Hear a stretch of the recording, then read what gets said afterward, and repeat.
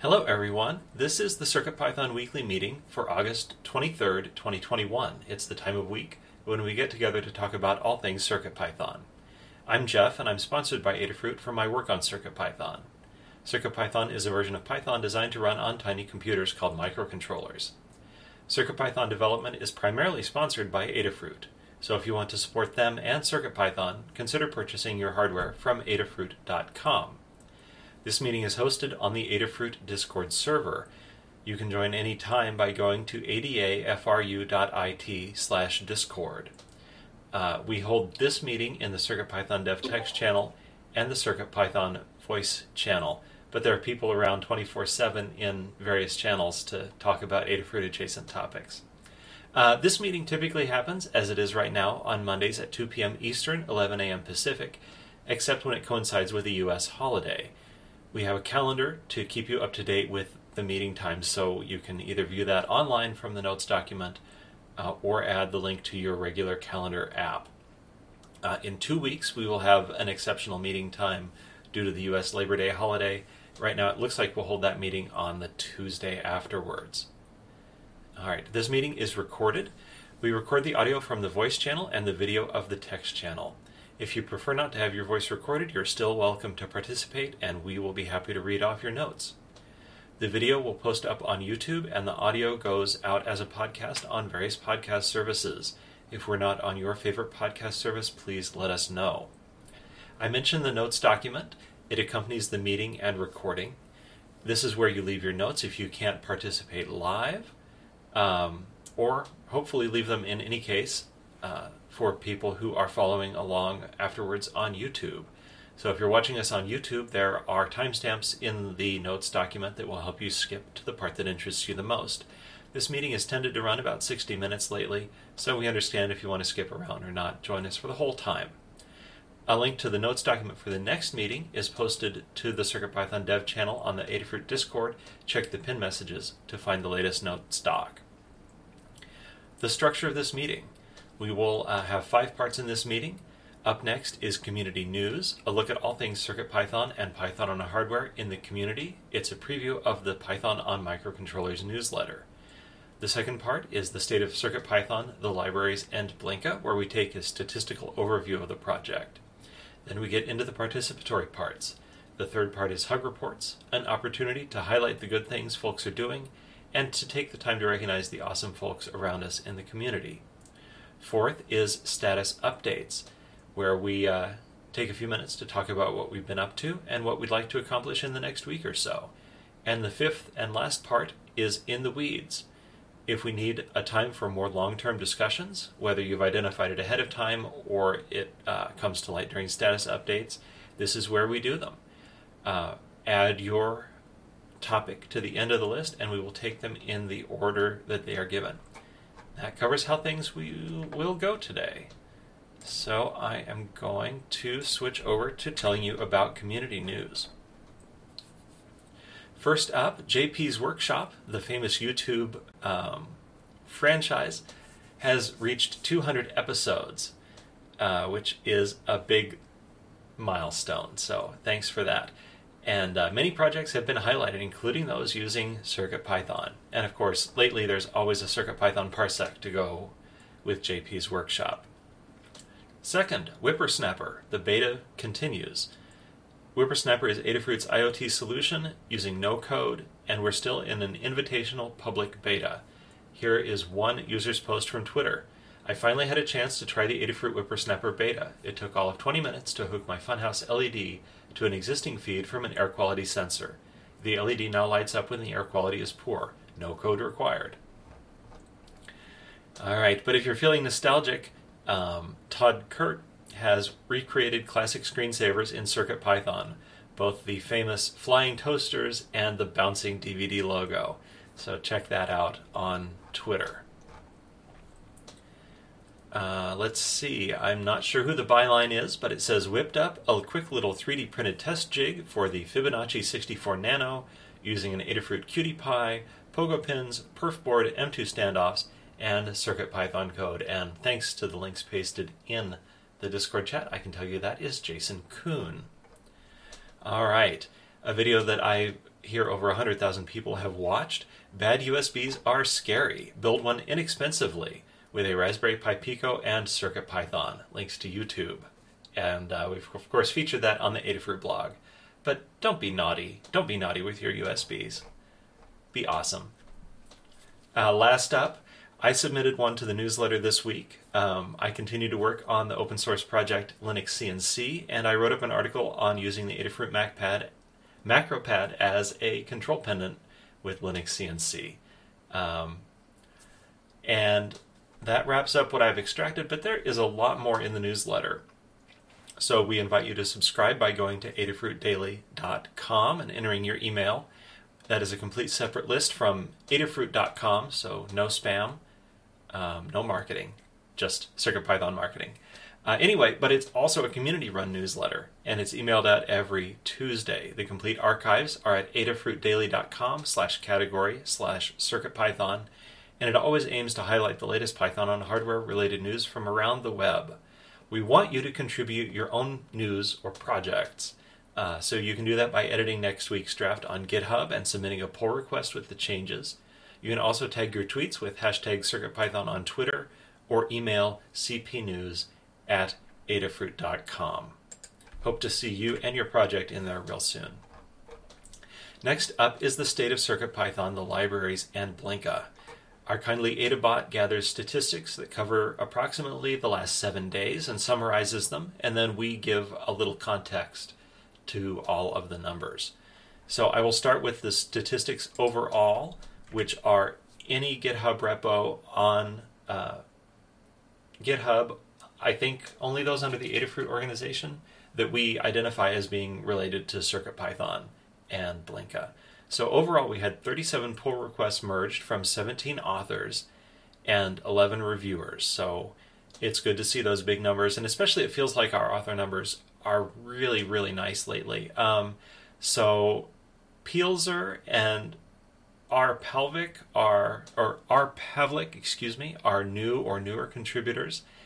And then we have a lot of the usual suspects. So thanks, everybody. And if you're just getting started to contributing, we hope to see a lot more of you. Issues-wise, we had 35 closed issues by 18 people and 22 open by 16 people. So it's good to see those issues numbers going down, some of which Scott will tell you about when we move on to the core, which is up next. Hello. Okay, so for the core, we had 24 pull requests merged from 15 different authors. So thank you to all of those authors, as you said before. We had 6 reviewers, so thank you to all of our reviewers. As always, we're looking for more reviewers because the more reviewing we can do, the more authors we can support. Of course, we'd love authors as well. We have 8 open pull requests, although I think this number's actually gone down since we snagged the stats.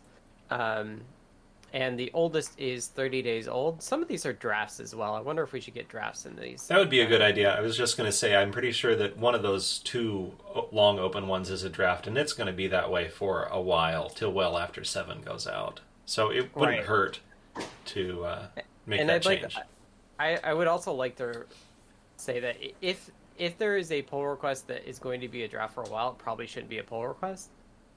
You can still link to comparisons, like make an issue and link to the. You can make an issue and link to the branch that has work in it instead of a draft. I'm kind of a stickler because drafts still get counted in the top tab, and I use that as a metric for how healthy a project is, keeping up with pull requests. So I think if there are long-term things, then I think they're better served with an issue and a link to a branch. But that's my thinking. All right. Well, we got a little off track there, but I appreciate the reminder. No worries. Okay, so issue-wise, we had 24 closed issues by 10 people, so that's awesome. We had 15 opened by 10 people as well, so we're net down 9. For a total of 423 open issues. This is kind of a bit better than we have been, so that's awesome. We've been doing a lot of work on closing issues. We have 6 active milestones, where the 700 milestone is kind of the one we're paying attention to the most right now. that's the milestone that we want to have 0 open issues, so that we can go to doing like a release candidate and then a stable release for 7.0. And that milestone has 18 open issues currently. And there are a lot of other issues, but we have 4 issues not assigned a milestone. Those are the ones that need to be triaged as well. Those are the highlights for the issue milestones. And then overall, thanks to Jeff and Dan for grabbing bugs. We're seeing the issue count go down. Beta 0 is imminent, so please keep testing, and hopefully it'll be quick to go from beta to release candidate. Thanks, Scott. Next, I will invite Kattni to tell us about the libraries. Thanks, Jeff. So this section applies to all of the Adafruit CircuitPython libraries. That's everything that starts with Adafruit _CircuitPython_, as well as a few other repos such as the community bundle and our cookie cutter. So we had 11 pull requests merged from 4 different authors. So thank you to whomever is putting in multiple pull requests, and 8 different reviewers. We have now 48 open pull requests. In terms of issues, we had 8 issues closed by 8 people and 5 opened by 5 people, leaving us with 340 open issues. If you're interested in contributing to CircuitPython on the Python side of things, go to circuitpython.org/contributing. You'll find all of this information and more, including open pull requests, open issues, and library infrastructure issues. You can search the issues to see whether there's anything you'd like to work on. Leave a comment and let us know that you're going to work on it. If you would like to get started reviewing, you can check out the open pull requests. If you have the hardware, test it. Let us know you did that. If you don't have the hardware and you want to just check it for syntax or spelling, etc., that's also completely great, because we miss those things as well. And you can leave a comment and get started that way. And once you're comfortable with that, we can look at leveling you up to joining the actual review team. In terms of updated libraries, or library updates in the last 7 days, we have no new libraries, but there is a list of updated libraries which you can find in the notes. Overall, we've taken care of updating all the guides and examples to work with the breaking changes we've made recently, thanks to Foamy and Les Samurai Purpre for all of the amazing work done on this. I'm continuing to see updates to both the Adafruit CircuitPython and the community bundles, which is great. And to everyone involved, please keep it up. And that's what I've got. All right. And to round out the section, Melissa will give us an overview of the Blinka stats. Hello, for Blinka, which is our CircuitPython compatibility layer for MicroPython, Raspberry Pi, and other single-board computers. We had 2 pull requests merged this week by 1 author and 1 reviewer. There are 3 open pull requests still, and there were 3 closed issues by 2 people and 2 open by 2 people, leaving a net of 60 open issues. There were 8,575 PyWheels downloads in the last month, and we are still supporting 75 boards. And that's it. All right. And with that, we will move to Hug Reports. This section is done as a round robin. So I will go first and then continue down the alphabet with Jerry and so on. And it's a time to recognize the people around us for the good stuff that they're doing, keeping the community humming smoothly and building one another up. It's kind of an antidote to bug reports. Anyway, so I want to thank Dan for continuing to do release management and, most importantly, write those release notes and issue a group hug. Jerry, what do you have this week? I have thank you to Dan for the incredibly quick diagnosis and fix of an issue that came up last night with the NRF 52840 builds. Thanks. All right. Kattni?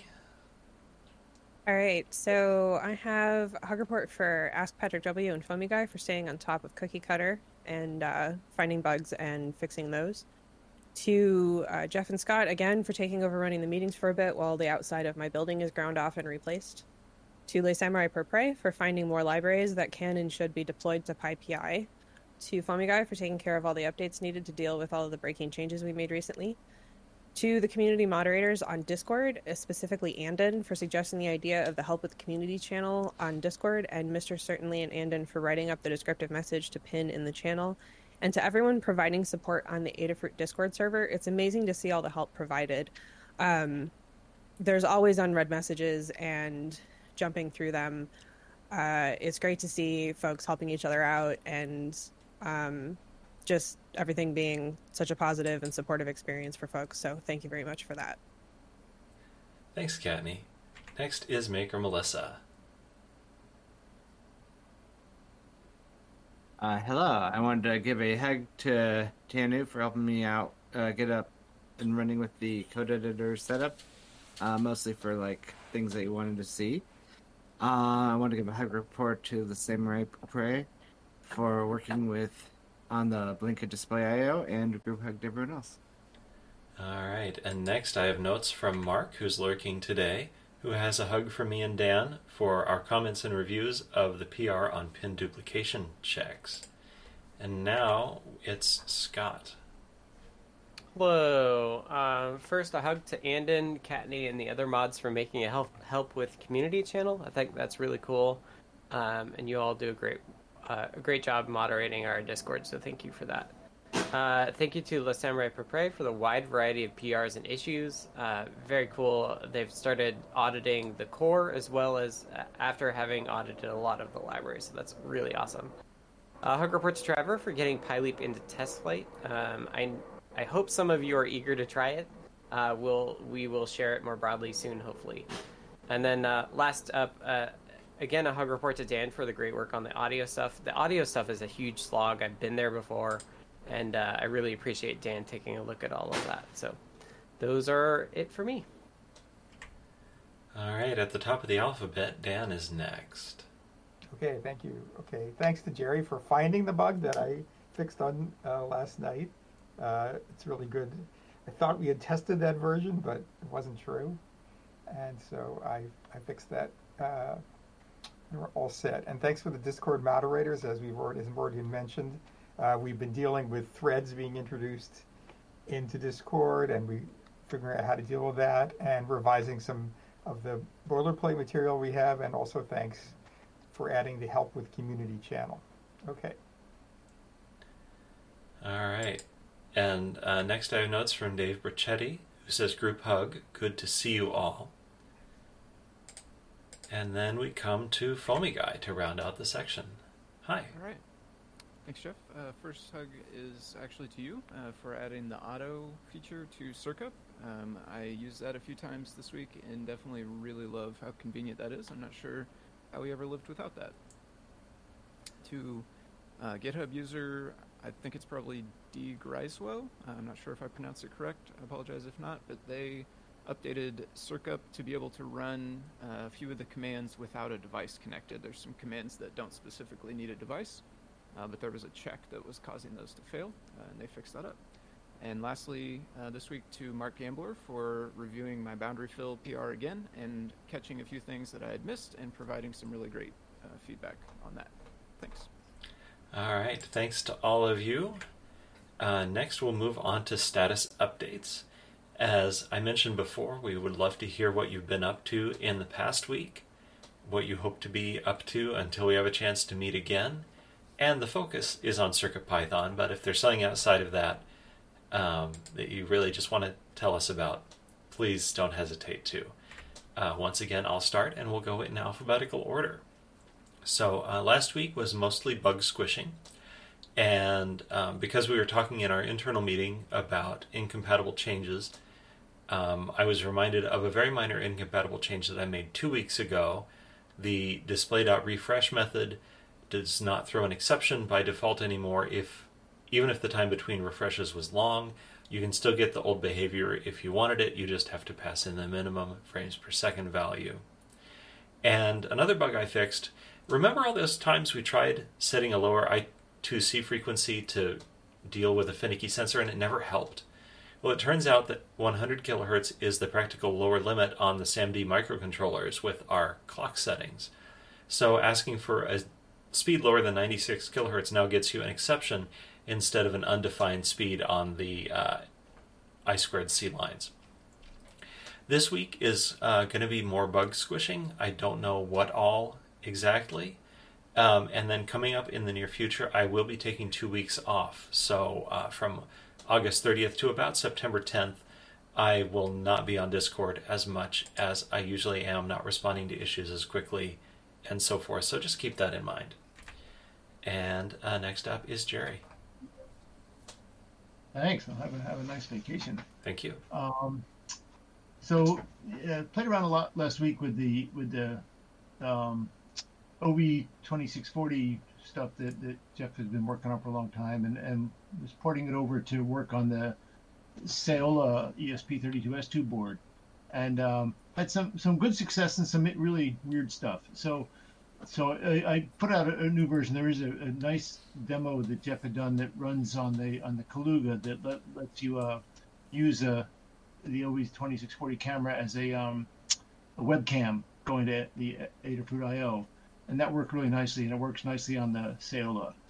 While I was working on that, I ran into some really strange stuff, and one of the problems I ran into is when I hooked up a display, the ST7789 I've been using, I ran into some just strange problems that I'm still trying to diagnose and come up with a good example, but the system would keep rebooting after a while. It wouldn't be stable at all if I used the display, and that made it really hard to diagnose the next problem because I find that sometimes with this Saola I get these funny captures that aren't right, but I don't know what they look like because I can't see them because I can't get the display to work reliably when the problem is occurring. What I do see is that when I send them to AIO, they seem to be malformatted, and AIO won't accept them. So I'll go into that when we get in the weeds in more detail, and hopefully can explain it a little better. But it's just a heads up that there's some funny stuff going on there. It seems to only happen with the Saola. I haven't seen that problem with the Kaluga, so I'm not really sure what's going on. But it's been interesting. All right. We'll talk about that in a minute, but for now we'll go to Kattni. That's a long list, Kattni. I know, it always is. So I found bugs with an updated the MCP 9600 CircuitPython library to work with the MCP 9601. That involved updating the device ID. Pretty much everything else was identical. Tested the Arduino MCP 9600 library and found issues with that Limor resolved. Became intimately acquainted with the MCP 9601 addressing, address jumpering, and pinouts. There wasn't really very much clear information on it, and so to be able to figure out what was going on in the datasheet, I had to actually test it, which was annoying, but now I know what all of the address possibilities are for the 9601 and know exactly what the rest of the pins do, so I guess that's useful. And then subsequently published the MCP 9601 guide. I added MP3 playback to the MacroPad library following the core audio fix. Started a new guide on MP3 playback on RP2040, which will include a MacroPad example and a Pico example. The MacroPad page is done. The Pico page will be the MP3 Essentials template, which was on hold due to needing to order hardware, which I now have. Tested some PRs, created the Help With community channel on the Adafruit Discord server, and rearranged a couple other channels into the Help With category on Discord, and started the guide for the SCD4X CO2 sensors. Today so far, fixed the MacroPad pretty pins diagram and fritzing object. The STEMMA QT connector was reversed on the fritzing object, which meant that the pretty pins one was backwards as well. Updated the basic BLE CircuitPython guide to more clearly explain that you must have Bluetooth advertising code running on your board for it to show up in the BLE Connect app. It does not, Fruit LE Connect app, it does not simply show up with generic code running. And then began testing the SCD30 on Raspberry Pi. There's a forum poster that reports it fails after several hours, which has yet to be clarified exactly what that means. It's likely due to clock stretching not working properly on Raspberry Pi. Tangentially related, just for anyone's general information, the SCD41 and also the 40 in that case seemed to run quite fine. I left it running for 3 days straight. So if you're wanting to do a long-term CO2 sensing project on Raspberry Pi, consider the SCD4X family instead. So the rest of this week, I need to finish the SCD4X guide, finish the MP3 guide, update the INA 219 guide for the STEMMA QT revision. Also not added to this list because I forgot, only found out about it in the meeting immediately before this, is the hardware that I ordered for doing MP3 playback on the Pico doesn't have a guide. So we need to do a guide for that, but that guide won't go up until the MP3 guide is done, because I'm just going to mirror that example in there and not have to do a whole separate example for it.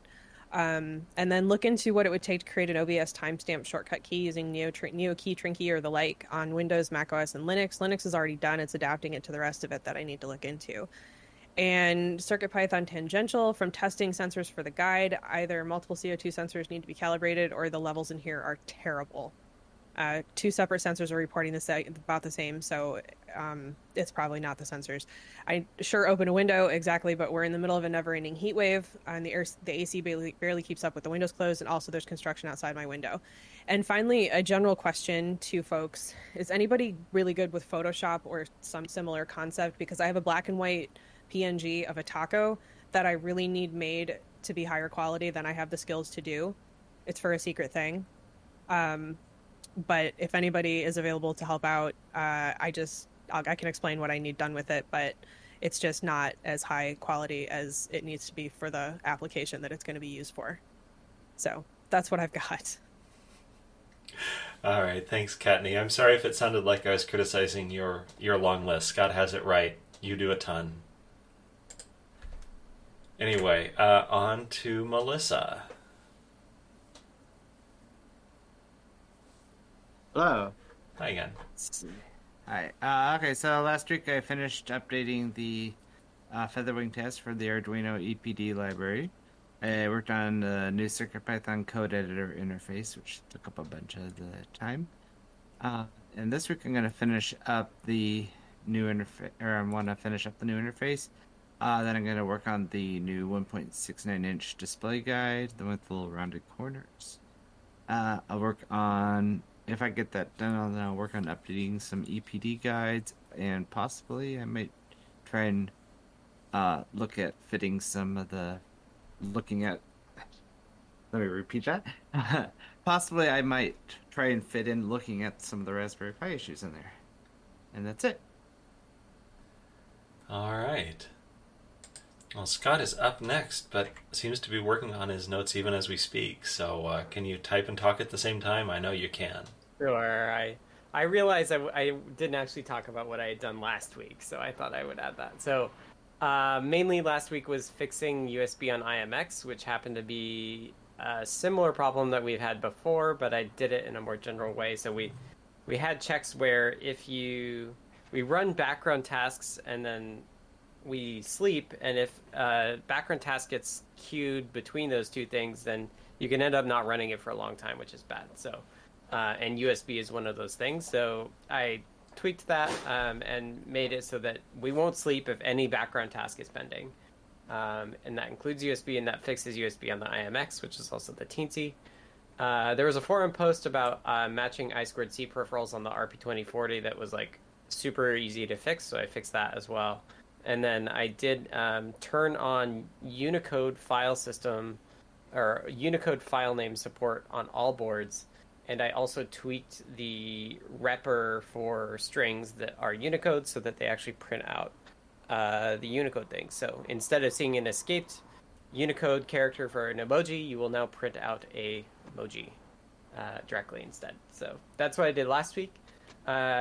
This week is all about BLE for me. I need to test PyLeap first and foremost, which is now in test light from Trevor, and then switching back to doing some slight tweaks on the APIs, including being able to move files, delete a folder with contents, and potentially tweak auto reload as well. Because right now we reset immediately when you write a file, but that can be really annoying if the code or the client is trying to write like multiple files at the same time. So I think we should actually do a cooldown just like we do in do the cooldown that we do in USB for BLE as well, even though we know when complete files are written. It'll give the BLE client a chance to start another write before we reset the entire connection. So I think I'll probably do that this week too. All right. So, yeah, that's it for me. Thanks. Next up is Dan. Okay, I submitted a PR about, which has just been approved, thank you, Scott, to improve handling of DMA audio buffers on SAMD processors, which was, I know more about SAMD DMA than I thought I had to know, so that's good. And I'll continue to work on the rest of the 7.0 issues along with the rest of the team. And I've written draft release notes for 7.0 Beta 0, and I hope to release that later this afternoon or this evening. We're just waiting for some runs to finish, basically.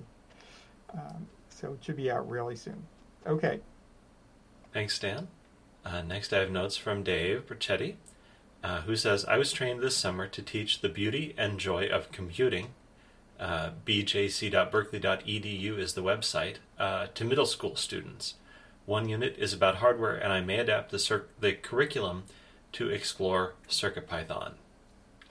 And then once again, rounding out the section is Foamy Guy. All right. For last week, I worked on new iterations of the boundary fill function to address some of the feedback that came back in the PR, including the new thing I learned was how to make an argument be optional inside of a core function, so that was fun to learn about. And I believe that everything that was mentioned in there is taken care of, and I think that PR might be good to go, but I'm happy to have another set of eyes if anyone else is interested in taking a look. I finished up, I believe, the rest of the breaking changes for CircuitPython 7, so I think we are ready to go there, but I'll be doing a final sweep this evening.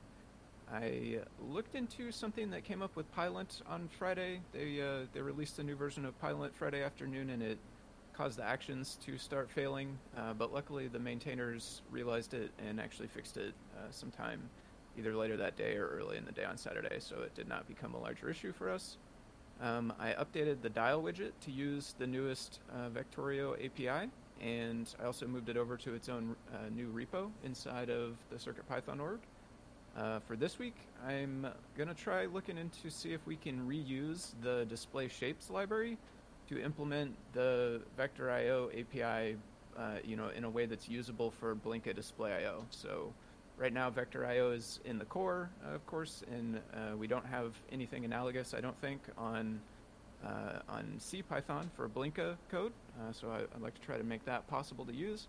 And I think the same thing will probably need to be done with some of the functions inside bitmap tools if we want to be able to use all the same stuff under Blinka Display.io. So I'm going to look into that. And then I will also just be moving a couple more of the widgets out of the Display.io layout library over to new repos inside CircuitPython org and adding them over to that newer bundle. And that's what I got. Thank you. Thank you. And with that, we are ready to switch to our last section, In the Weeds, where in contrast to the last few weeks, we've got several items. So first up is Scott. Hello. So not directly CircuitPython related, but I wanted to take a chance to ask or talk about how we feel about Discord threads. I'm kind of in the camp that I'd like to see them in more places.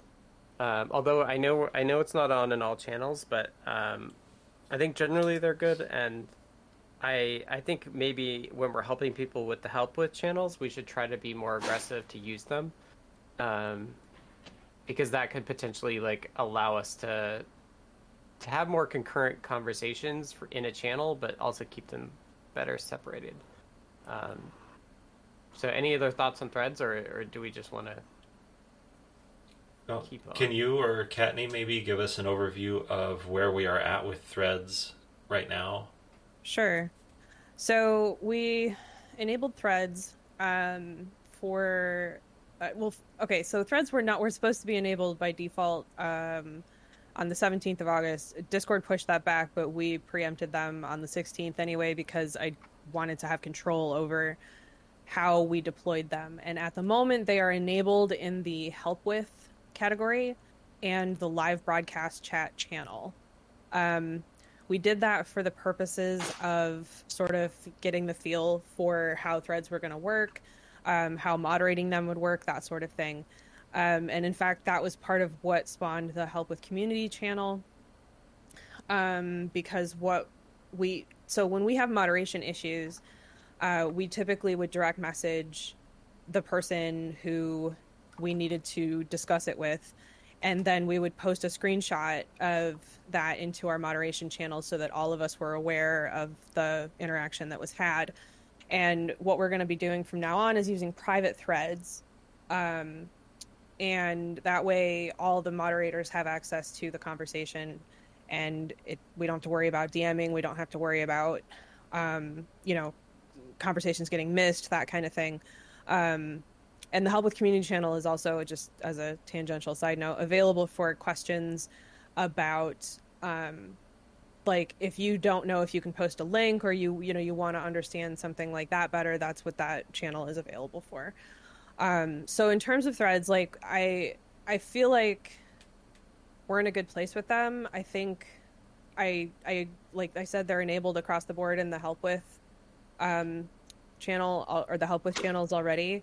I don't see a reason why we can't enable them everywhere, but I feel like giving it a little more time for us to just get a feel for it and for everybody to start using them is also a viable option.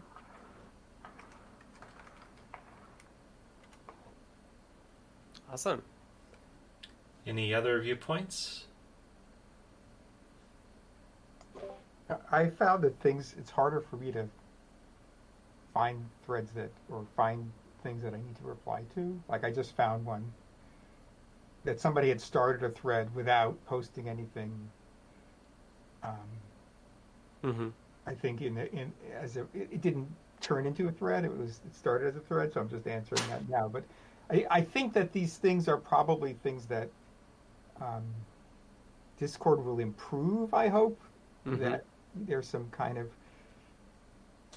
UI fixes that can happen in the long run. I think in principle it's okay. I think that it tends to narrow the discussion to only a few people kind of prematurely in some cases. So I'd just be wary. I wouldn't hold your breath about a UI update. The reason being, threads in Slack are kind of terrible.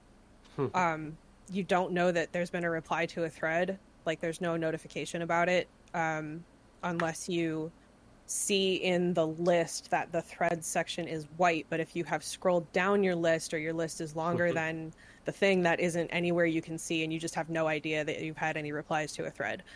So my point is, I think Discord threads are already a little bit better than Slack threads, which means I'm not sure that I would expect a huge change. Yeah, maybe that's true. I mean, they're just more responsive to these kinds of things. That's true. Yeah, but I do think, I think if we see that, I think it's worth trying. But I would like to figure out a way to have all the threads show up on the left-hand side, all the ones that are active. yeah, There's an active threads thing at the top. That's for a single channel? No. Oh, I see what you're saying. There's just only 2 active threads right now that happen to be in the same channel. Right, but that's not really what I want. I want Okay. I want them on the left-hand side. Like, if you're actually joined to it, like, that's what I would like. And maybe it's a matter of, like, getting a bot that just auto joins me to all of the threads. Like, I would actually be okay with that. yeah, I'd like to just open them all, like, see, Yeah, like, I'd just like to see all the active threads on the left-hand side. instead of mousing over the thing, which doesn't even work all the time. Correct. Yeah. Mouse over it twice. Kind of what So- I've started to do is, like, click the channel and then click at the top. There's, like, the threads button for the channel. Can I make a suggestion? Sure. Sorry. That one of you should probably put in a feature request. Right. It's just a thought, because, talking about it is one thing, but Discord doesn't listen to our conversations. Oh, So, sure. Yeah. Are you sure? no. I wasn't going to say that, but I was thinking that, Scott. Anyway, Discord, if you're listening. yeah. So, I'll add a to-do for myself. I think we are currently in a good place. I know threads are on our radar, so it's not like this is going to be forgotten. And we can look at enabling them further once we, I think, as a moderation team, have a better feel for them. All right. Well, Yeah. I'll maybe close this out with reading what Keith posted in the text chat, because I think this is an example of, we don't want threads in here. Keith writes, threads in the live broadcast chat might be tough for the broadcaster to keep track of the conversation, as they probably aren't free to click around and catch up on more chats. So intuitively, I agree with that, and so that shows that, well, we don't want to enable it 100% across the board. But anyway. Yeah, I'm okay waiting to enable it everywhere. I wanted to talk about it also just to like get it on our radar as people who are like conversing a lot, and like I would like to see us start to adopt threads for more things, particularly when helping people. So that, if anything, is the action item. If you're in a help with, consider opening a thread for the help you're giving. Mm-hmm. All right. With that, I will move on to Jerry's topic of the Saola and the camera.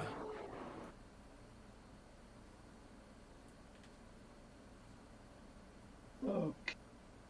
Post a couple of screenshots here or some stuff, just to hopefully make this intelligible, but I doubt I'll succeed.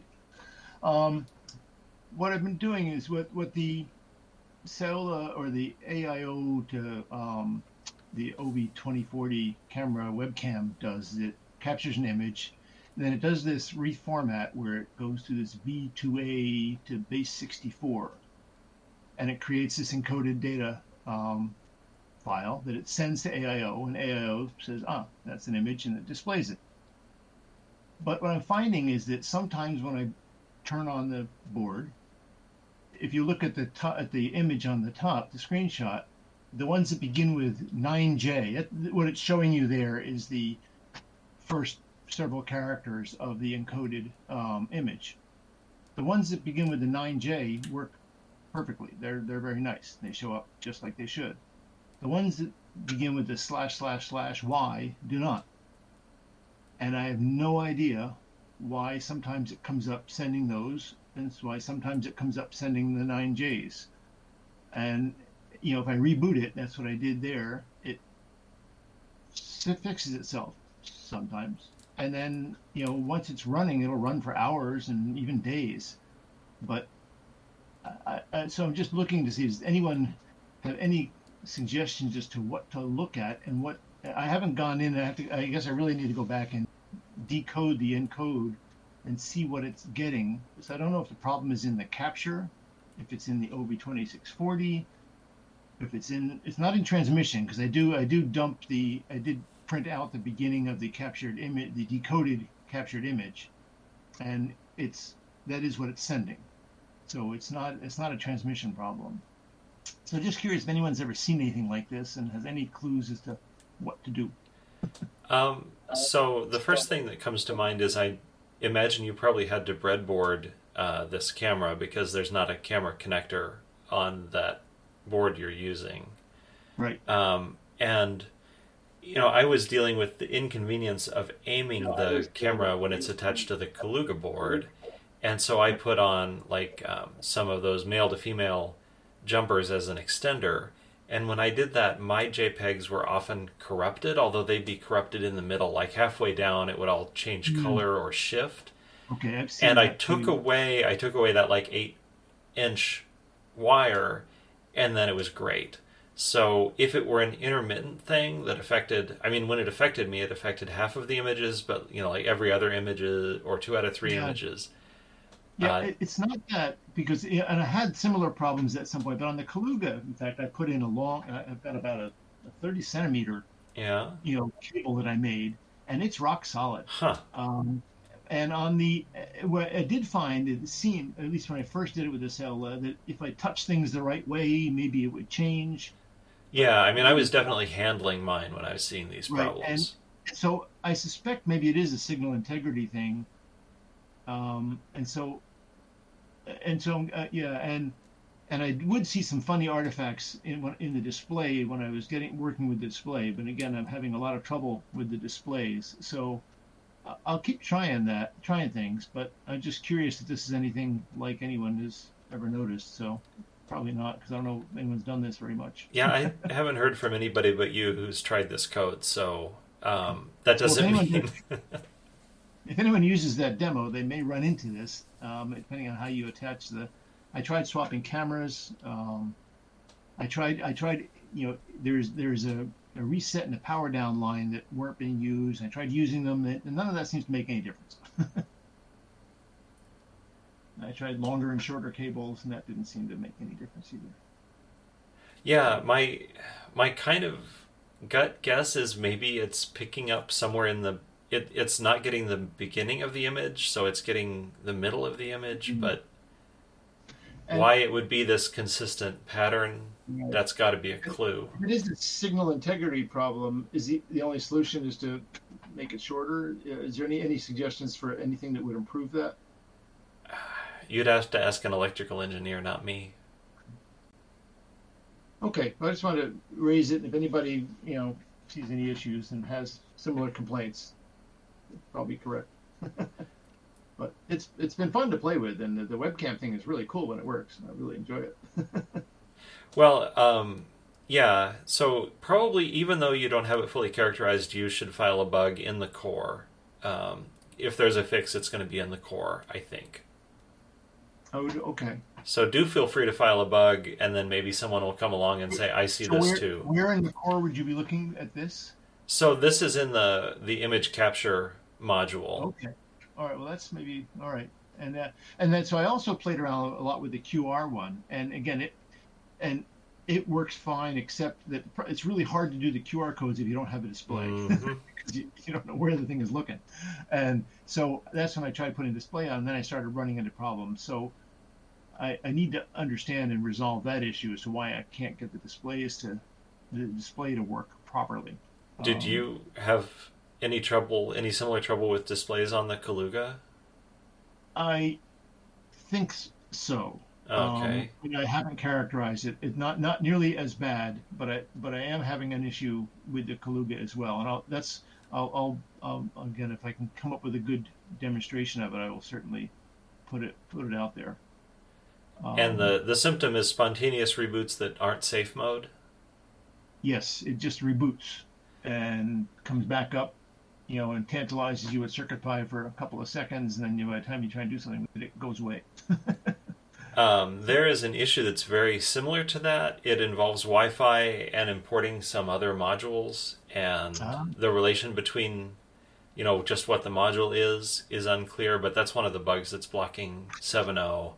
And I okay. So looked at it for a so couple of that's days really- without figuring anything out. So this may be the same bug, just slightly different circumstances. So Okay. In fact, now that you mentioned, I do remember seeing some traffic about spontaneous reboots. So these may be totally independent issues or different issues. I mean, that may just be a 7.6 issue. has it happened when you weren't using Wi-Fi? Because I guess both of these examples are using I Wi-Fi. always do something on these things. So, Yeah. well, actually, is that true? No, the QR one. Well, the QR one uses Wi-Fi in one incarnation. Right. I've been using Wi-Fi for that. I'm trying to think if I just set up the camera. So if I'm just running the camera, I don't think on the Kaluga I've had it happen. But I think it has probably only happened when I've had it using Wi-Fi. Not so on the cell though, because that one I have had it running. Yeah, that one will just run for a while, then the screen will just go blank, and it won't necessarily reboot. It just won't show anything. Yes, it seemed to be maybe different issues there, but that's a good thing to look at. So in the text chat, Keith asks, is that reboot Yeah. something that takes place at a consistent time, like after the same length of time? The I one don't- that I was looking into was as soon as you asked it to connect to Wi-Fi, or soon after, before it returned from connecting to Wi-Fi, it would restart. And if you could get the debug information from the debug UART header, it would indicate that it was a Watchdog timer problem. And I can find the bug link after the meeting if anybody's still interested in looking into that. I'll have to go back and look through the timing as to when mine was doing it. It wasn't overly predictable because it would seem like I would sometimes get a couple of images out before it rebooted. But lots of things to check. Okay, I was just hoping to. Oh, I asked because I'm working with the CO2, the SDC40, and I'm getting a reboot at a very consistent length of time. And so that time period is exceptionally consistent. It will reboot. And I only know it. I was actually trying to get the code to figure out the time period. Zooming in. About twice a day? No. Or no, it's, less often. Those aren't every couple of day. hours. This is the wrong image. There we go. This is a more zoomed in timestamp. okay. So those are I'll- day, month, day, hour. That would be correct. Month, day, hour. I'm gonna. I'll turn off the microphone and pull up some code and try and get that time delta narrowed down to the number of hours or minutes. But it's so consistent in my issue that I was wondering if it's related. Okay. Yeah, for me, mine's never run that long, so that would be a considerable victory if it made it that long. But that's really interesting. Okay, I'll grab some more information for it after this then. All right. Thanks, Keith. Next up, we will head to Fumiguy's item. All right. I was asking about the system that bundles the code for projects inside of Learn. Specifically, what I'm interested in understanding is if it's able to pull from like the community bundle and CircuitPython org bundle and perhaps others. Because before I remove the specifically, I think icon widget is the one that's in there. But before we remove the rest of the widgets from the display layout library, of course, I want to definitely make sure that the project bundler will still be able to find them, so that the existing project that uses it, I think the Steam Deck is the only one, but there may be others I haven't specifically checked, but I know that one for sure. We definitely want to make sure that will still grab all the correct libraries and everything for folks once we move that over.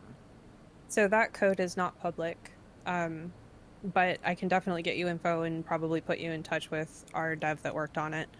And then we can make sure that either we update the bundler to do what we need it to do, or we work that particular repo around this particular issue. Cool. Sounds good. So I will look into that and let you know. Awesome. Thank you. And as you may already know, Fumiguy, there will be changes needed for the screenshot maker to get things from the other bundles, as far as I'm aware. Yes, I think you're right, probably, because I think it's hard-coded to look at the one JSON file from the main bundle, so it will probably need to grab a couple extras. It also occurs to me it would be really nice if there were some code that was shared between CircUp and the screenshot generator and the Learn system.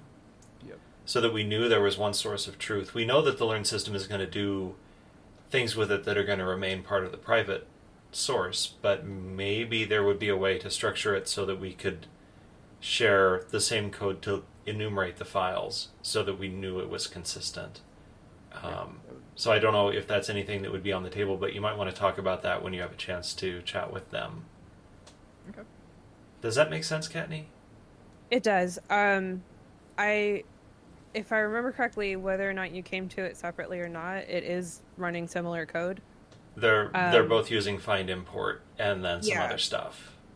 But that may have just been coincidental. But no, I follow, and I think it might be possible to. I mean, I guess I don't know. I'm just saying things, but it might be possible to make the bit that does the bundle public, and then have that be able to be shared amongst multiple things. Versus obviously there's stuff on Learn's end that is part of Learn, but I think it would be feasible to have some shared code. Mm-hmm. Although some of that might not be in Python at all. I don't know what languages Learn is written in.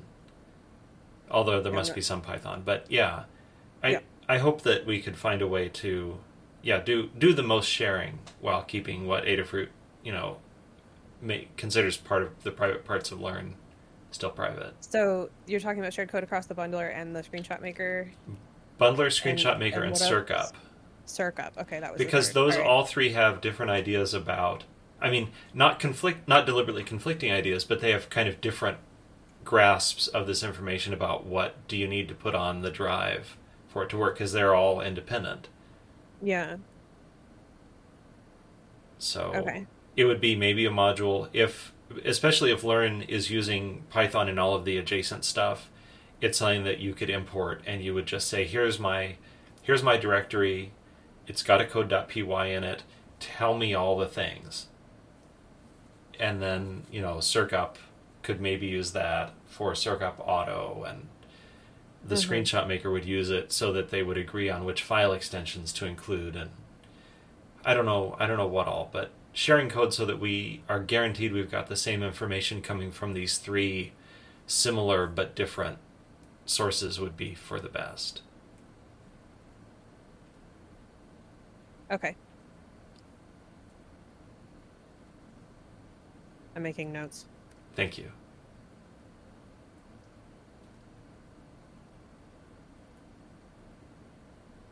And if I can spell. All right, so got it. I will bring this up with Justin. And I will see whether, Foamy Guy, whether I can put you in touch with him directly, or I'm sure I can. But obviously I need to talk to him first. And we'll see what we can do to get this sorted out. Because I imagine adding the other bundles to the bundler probably isn't that big of a deal, but if we're going to be sharing, if we're going to try and extract this code for sharing purposes, it may be something that somebody else can work on other than Justin, which may be able to make it more extensible quicker, because obviously somebody can focus on that versus Justin focusing on many things. Okay, sounds Well, good. Thank you. Tim, you knew all about find import because you wrote the image thing, right? I learned a little bit about it. I would not necessarily say I know all about it. Well, I'm just thinking you might be up to writing the code at least to share between Screenshot Maker and CircUp. I don't know. Yeah. No, I'm definitely up for that. In terms of your knowledge and comfort level. So just to... Yeah. Yep, definitely something I would be up for. Okay. Well, that, I think, concludes our last In the Weeds topic. So I am going to wrap up this meeting. It has been a nice hour spent with all of you. The CircuitPython weekly meeting for August 23rd, 2021. Thanks to everyone who participated. If you want to support Adafruit and CircuitPython and people like me who work on CircuitPython, consider purchasing from the Adafruit shop at adafruit.com. The video of this meeting is released on YouTube at youtube.com/Adafruit, and the podcast is available on major podcast services. It will also be featured in the Python for Microcontrollers newsletter. You can visit adafruitdaily.com to subscribe. The next meeting will be held as usual at 2 p.m. Eastern, 11 a.m. Pacific on August 30th. The meeting is held on the Adafruit Discord, which you can join by going to adafru.it/discord. If you want to get notifications about meetings or be able to speak during the meetings, you can ask to be added to the Circuit Pythonistas role on Discord. We hope to see you all next week. Thanks, everybody. Thanks, everyone.